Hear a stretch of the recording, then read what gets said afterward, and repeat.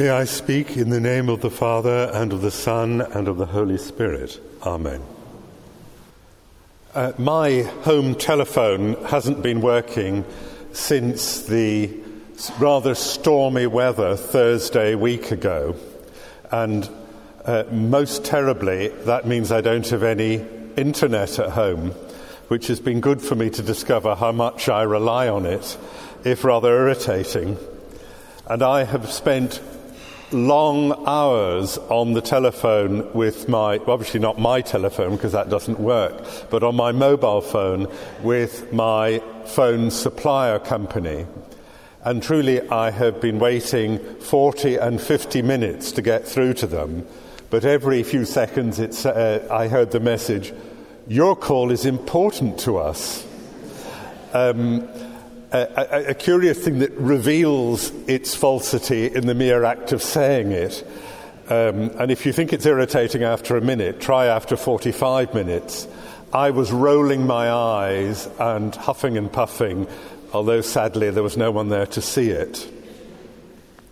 Now, that extreme irritation of a sort of moment you roll your eyes in your head and go, well, really, that is the atmosphere of our gospel reading. James and John ask Jesus, rather sort of awkwardly, "Would you do something for us?" He says, "Yes." They say, "Would you allow us to sit at your right and left hand in your kingdom?" Which is rather a big ask. And this is after Jesus, for the third time, has explained that he will be drawn into suffering because of what he stands for, and that he'll be put to death. And still, James and John just completely fail to understand. The Gospel doesn't record Jesus rolling his eyes, and I suppose he wouldn't have because he's better than us, but the disciples must have been harumphing in the background. Jesus, though, doesn't criticize James and John for their slightly childish request. He simply states that it's not in his power to grant. But he asks them a question. Are you able to drink the cup that I drink, or be baptized with the baptism that I am baptized with? Of course, what we know, and James and John do not know, is that Jesus is referring to his death on the cross, crucified in the end not between James and John, but between two criminals.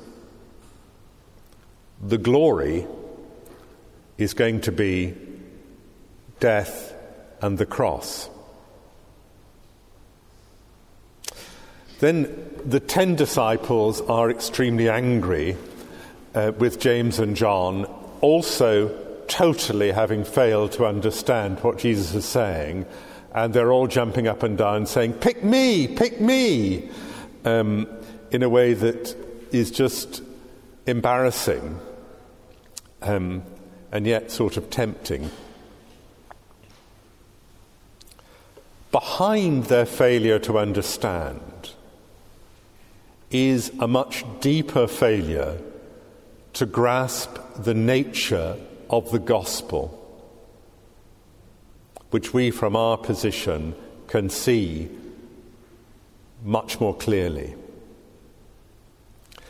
In the culture in which Jesus was serving, there was much greater acknowledgement that naked power was in control, and you basically had no rights before such power unless you were granted them as a favour.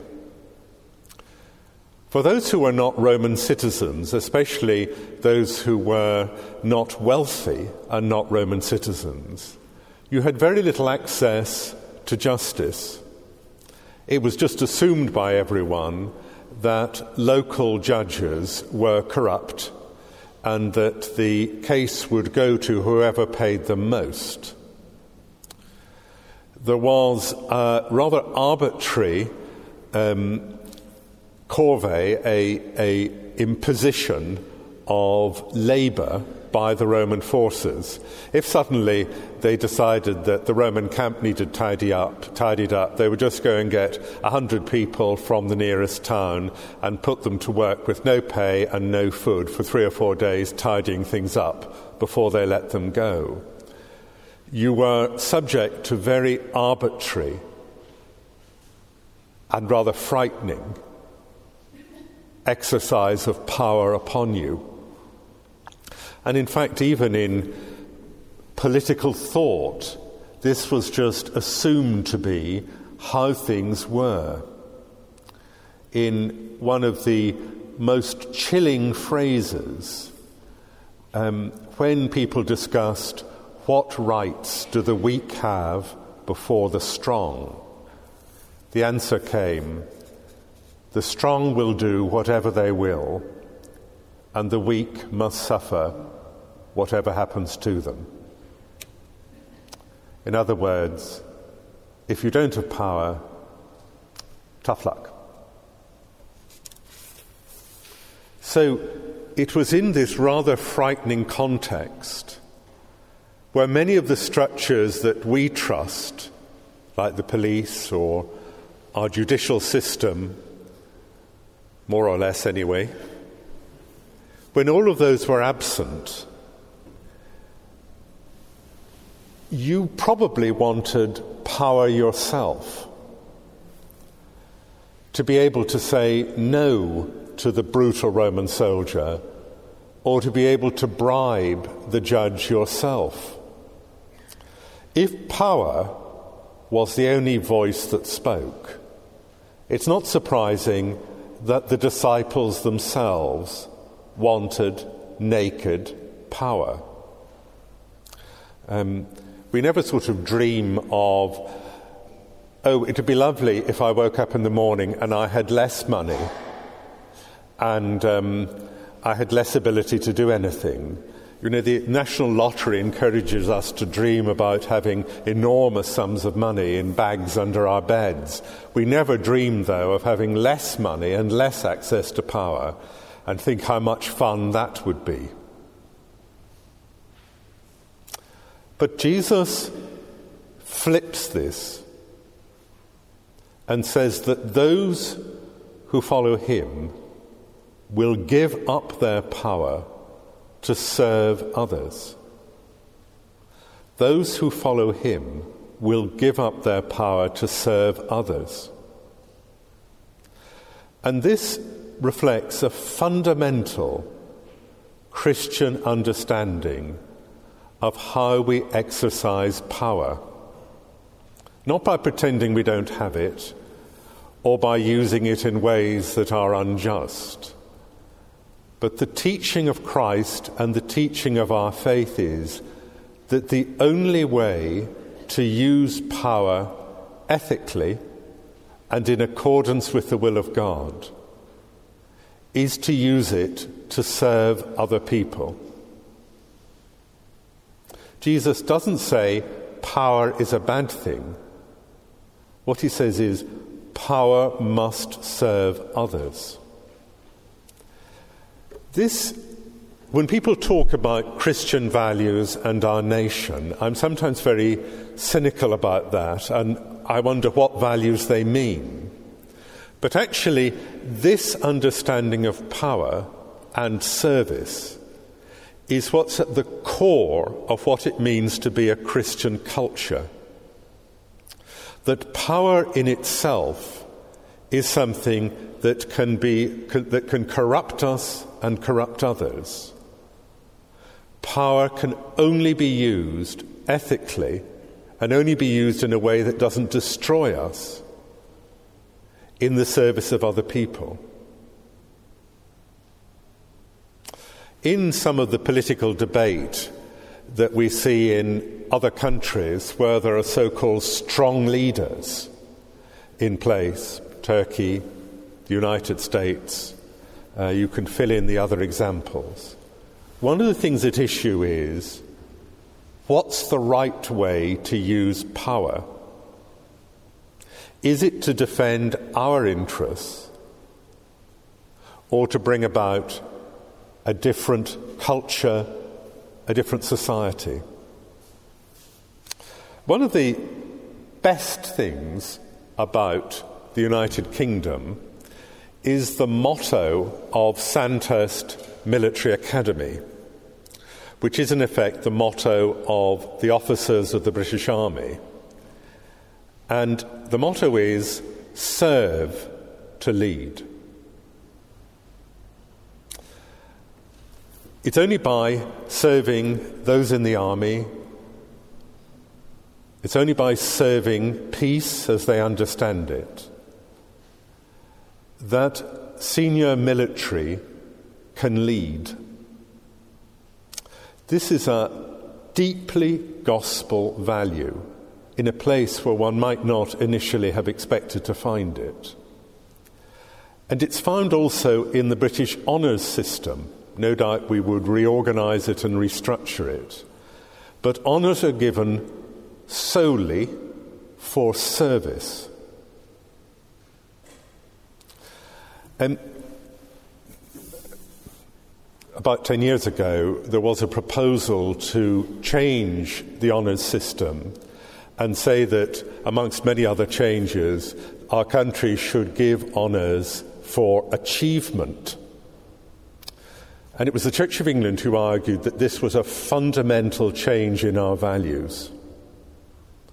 We should celebrate achievement wherever it occurs, but our national system of honouring others is rightfully based on the gospel teaching of service. By honouring those who serve other people in many different ways, we are shaping our society very gently according to the mind of Christ.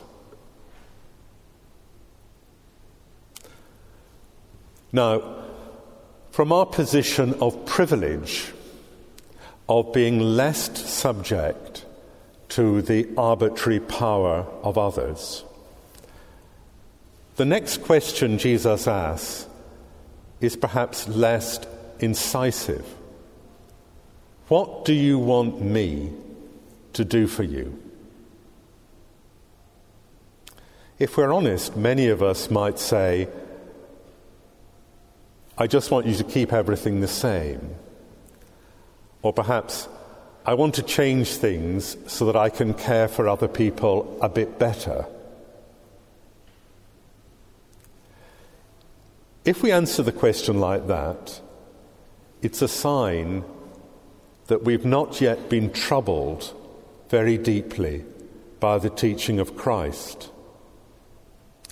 I invite you to hear the question of Jesus from the position of someone in modern slavery, or a trafficked person, or a refugee fleeing extreme violence and hunger. What do you want me to do for you? Immediately, we would know we want a world of justice. We want a world where the poor, the weak, the lost are protected.